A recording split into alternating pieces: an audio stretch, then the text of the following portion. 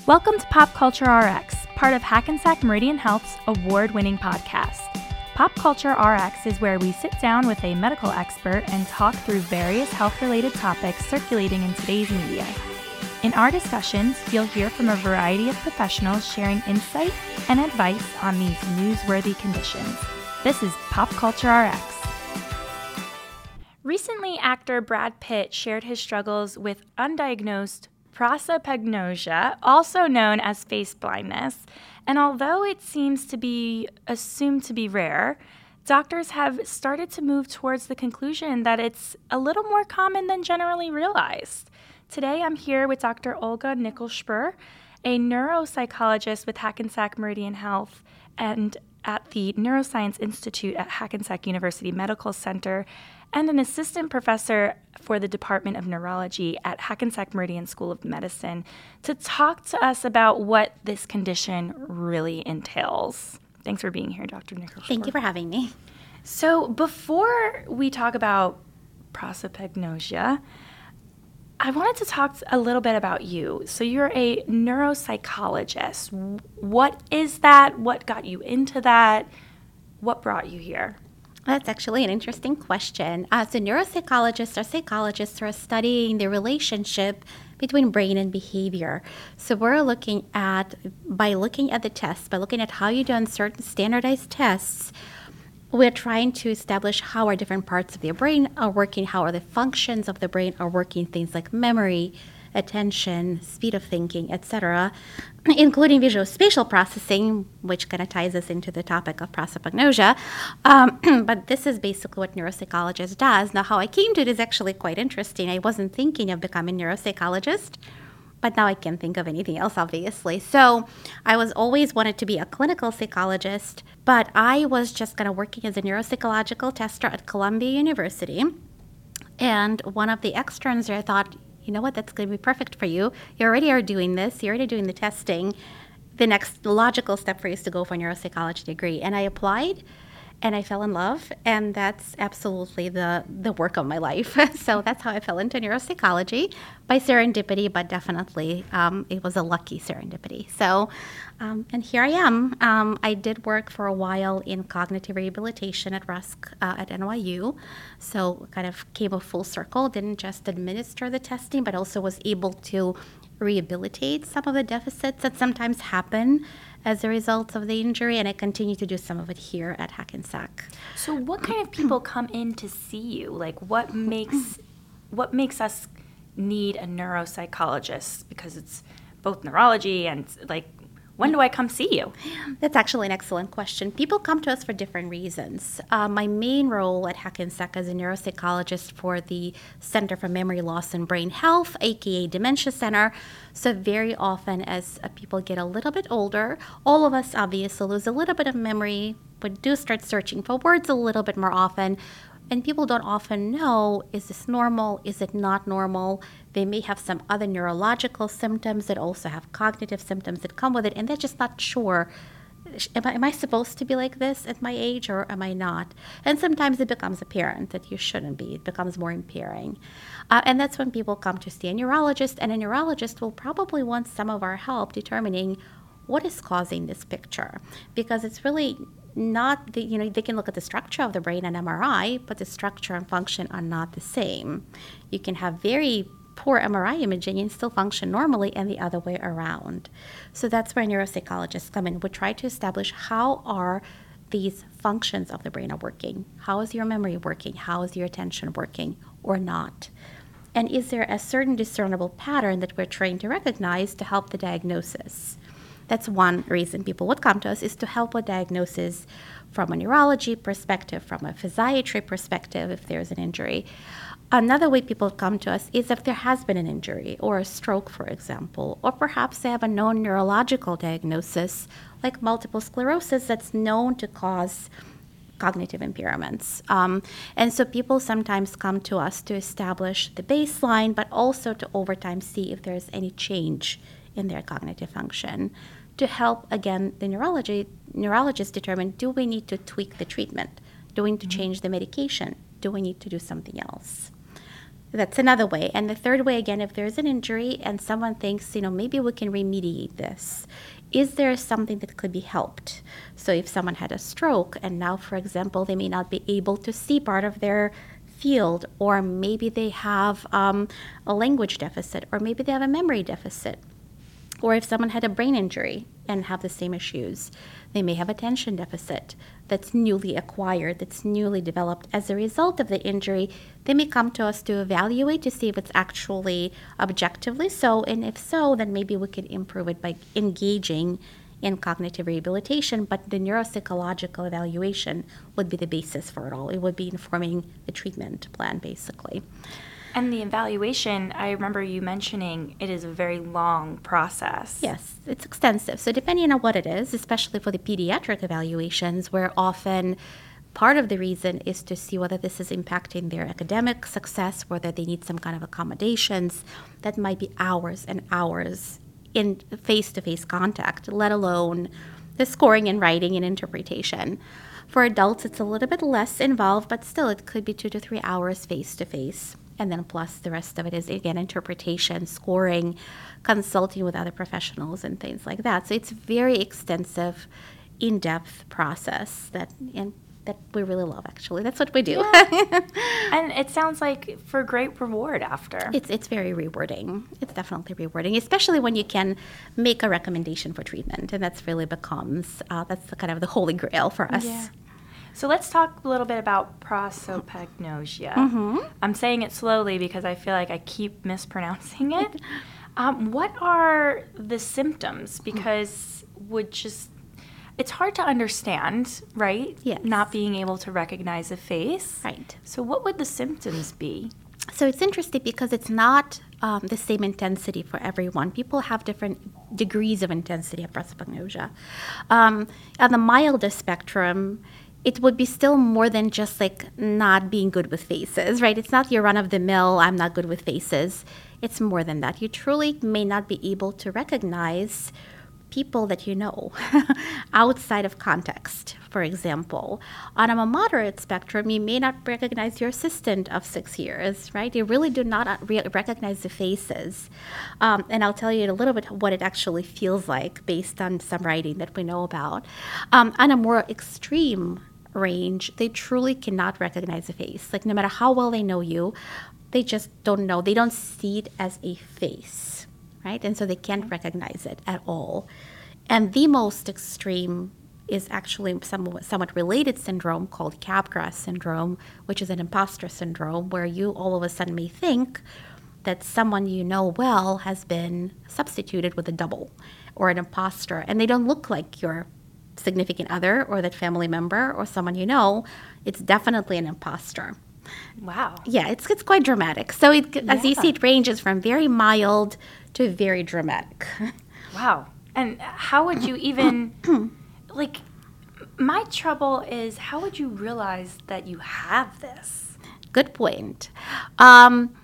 So for that, we're going to have to delve a little bit into how it was described in literature. So the person who really described it well, and probably the best, for me at least, is the neurologist Oliver Sacks. So Oliver Sacks unfortunately passed a few years ago, but he was a neurologist who practiced in New York City at Columbia as he's at the late end of his career.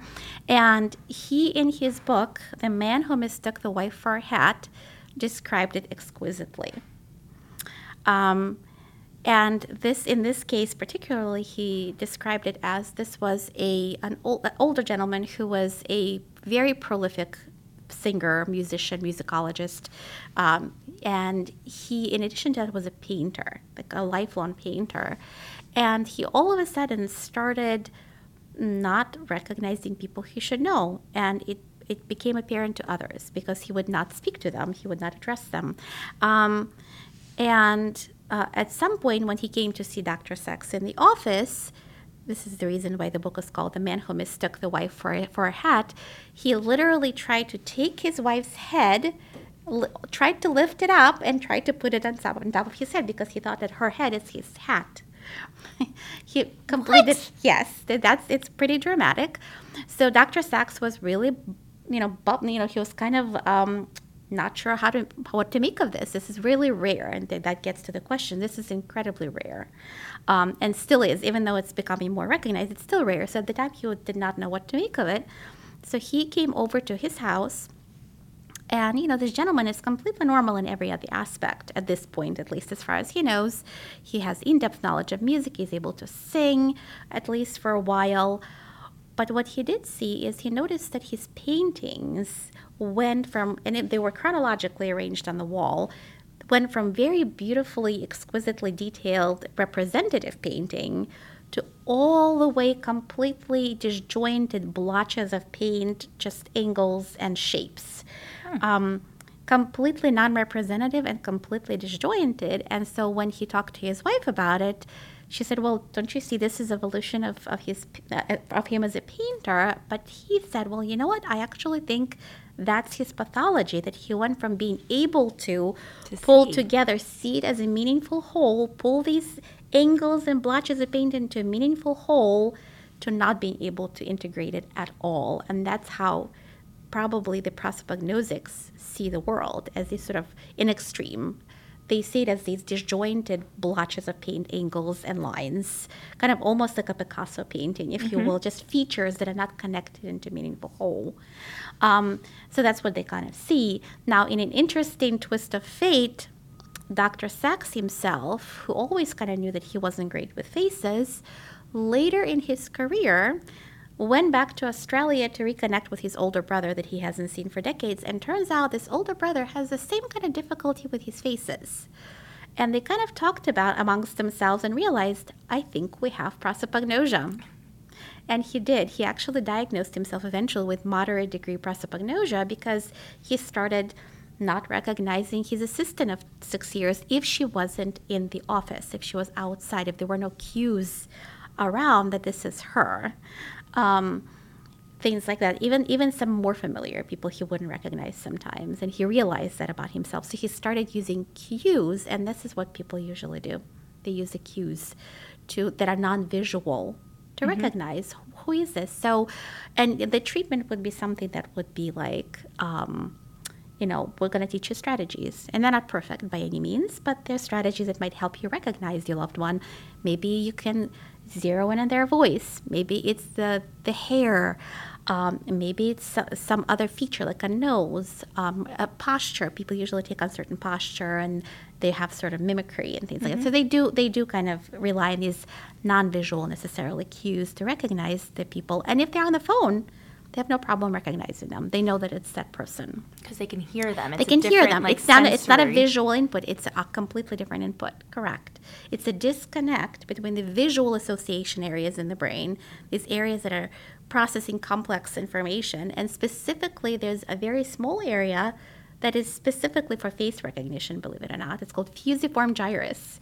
It's very specific. The reason why it's so rare in its pure form is because it's really rare to get that kind of focal injury, that kind of specific injury to that thing. That's why there's usually other symptoms around it, unless it's developmental. So these are the people who are born with it. And vast majority of cases are people who are born with it. They usually don't have any other developmental issues. They're completely normal people. They just have difficulty recognizing faces. So they're not distracted by everything else and your best friend walks up to you in Target, because that's happened to me before. No, it's not like that. Yes, we all have these moments, and that's exactly what I mean. It's not the run-of-the-mill. We all have errors of recognition sometimes. We all do, and sometimes we're distracted. Sometimes maybe we're just lost in thought, and our best friend is like, hello, I've been calling. You didn't see me? You didn't say hello. Not quite like that. This is really, truly not recognizing. No matter what, they could come up to you and you're like, unless they start talking, you're still not sure. So definitely. So the ones that are developmental, they kind of usually just learn to compensate by using these different cues, by learning the cues. People who acquire it through injury or stroke, for example, there have been some descriptions of spontaneous recovery, but generally they also learn to just kind of compensate for it by learning the cues. Yeah, it's interesting. Very interesting. So is there any way that this could be cured, or not really? There's no cure.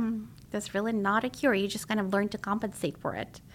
Wow. Mm-hmm. Wow, that's wild. So can people who have this, can they recognize themselves, or do they look in the mirror and also not recognize themselves? It depends on the degree. So yes, in sort of moderate to severe, I think they sometimes have difficulty recognizing their own face as well. Is there any way that it could be maybe like a temporary thing that happens to them?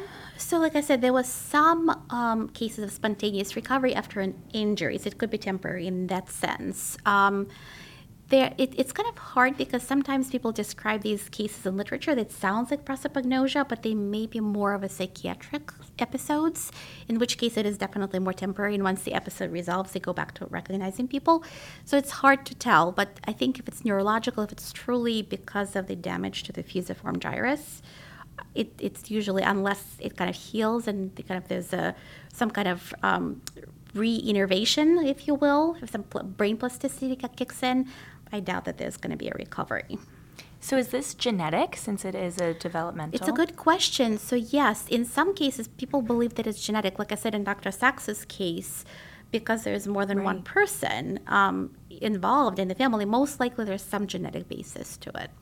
Have you ever had to diagnose someone with No, and this is why I think it's incredibly rare. I think most of us probably go our entire career without seeing a case. I wonder if we're going to see more of this now that Brad Pitt is out there with that prosopagnosia. But no, most of us do not really see it. Wow. Mm-hmm. It's incredibly rare. So, but that also goes back to your specialty in itself, why your specialty is so incredibly rare. I think who connected us for the podcast today, she said that you were one of like 2 people in our whole system that does this particular testing and this particular specialty. So I think that all the above is just rare. Well, I think there are more neuropsychologists in the system than just me and Dr. Kira, which I think what she was referring to. We definitely have also the JFK has neuropsychology department. So definitely more neuropsychologists than she thinks there are. We have become more prevalent over the years. We definitely were more rare about 20 years ago, I would say. Mm-hmm. But it has become actually quite a field, and we made a name for ourselves. But within this location, definitely it's just Dr. Kira, myself, and I think maybe one pediatric neuropsychologist as well. Wow. So I wanted to just go off topic for a little bit because I feel like you've probably met very interesting cases over your career. Mm-hmm. What is a case that like really just stood out to you and just like blew your mind? It's actually interesting. I always talk about this case, and it's the case that I call the one that got away. Okay. So we're always called on to diagnose dementia, but sometimes we need to differentiate, is it dementia or is it something else? And I had a case of a 77-year-old woman who came in with her husband, who was older but was still a practicing lawyer. And their concern was that this woman, she was an Orthodox Jewish woman, she was about to marry her youngest daughter. And for all of her children, she was a master silk screener, and he created the Jewish wedding contracts herself by hand. Mm-hmm. And when it came to this last one, she could not approach it. She did not know how to do it. She also started having difficulties at work. She was a substitute teacher for many years, and all of a sudden, it seemed like she was constantly complaining how something is always going wrong and she's being blamed for it. And they initially thought maybe it's just some dynamic at work because she also switched jobs. But eventually realized something is brewing, something is going on, something is not right with mom, right? And so at this point, she came to see us. She looked on testing. She presented as completely, definitely with dementia, significant cognitive decline, memory decline, cognitive slowing. She was very slow to answer, very slow to process information. Her attention was not great. Across the board, she really was well below where she should be for her age. And so I was an extern. I was a green extern working with a neuropsychologist with probably 50 years of experience. And so we kind of gave her a lot of tests, and we're just kind of looking at all the data. And she said, I really think she really is dementing. I think this is some kind of a dementia of some kind, not Alzheimer's, but different kind. And so we diagnosed her, but we also were concerned that maybe there is an element of depression to it, because she did present a little bit tearful, and she was kind of becoming an empty nester. So we thought maybe there is some of that. And we recommended since we can cure dementia, maybe we can at least help her with depression. So we did recommend psychiatry consult. So fast forward 4 years later, completely different medical center. I was collecting my dissertation data at Columbia, and I walk out into the waiting area at the neurology clinic to get my research participant, and I hear Olga, and I turn around, and it's this lady with her husband, and this lady remembered not only my name. To buy in, I told her I was about to get married. I told her she liked my ring, so she asked me about the ring and about the wedding. And to buy in, I kind of judiciously disclosed my information. She remembered all of it. Wow. She remembered when I was getting married, where I was going to honeymoon at the time. She remembered all of it. Well, it turned out they did go with a psychiatry consult, and they treated her for depression, and she got all better. Wow. And it was a pseudo-dementia. It was not a dementia. It was pseudo-dementia. Wow. That's crazy. You would have never known. Yeah, because she presented in a On in a testing, way. she was completely impaired across the board. The one thing that did give it away a little bit, and we kind of disregarded it because of degree of impairment, we thought maybe she's just too demented to pass these tests. We always test for effort and motivation, and she failed these measures. However, people who are truly, truly very, very in advanced stage, moderate to advanced stages, they could fail them just because they're so impaired. So we just thought maybe that's what it is. Well, we were wrong. So that's the case that I get fascinated by, because how did we miss it? Like, she looked, by all intents and purposes, demented to us. So thankfully she wasn't. And she was treated, and She was treated, and she got all better. That's awesome. That was fantastic. Yeah, that's the one that I love talking about, because there's a chance. Yeah, and I mean, it also is kudos to you all, because that was the suggestion that you made based off of the data you had. For sure. For sure. Wow, that's wild.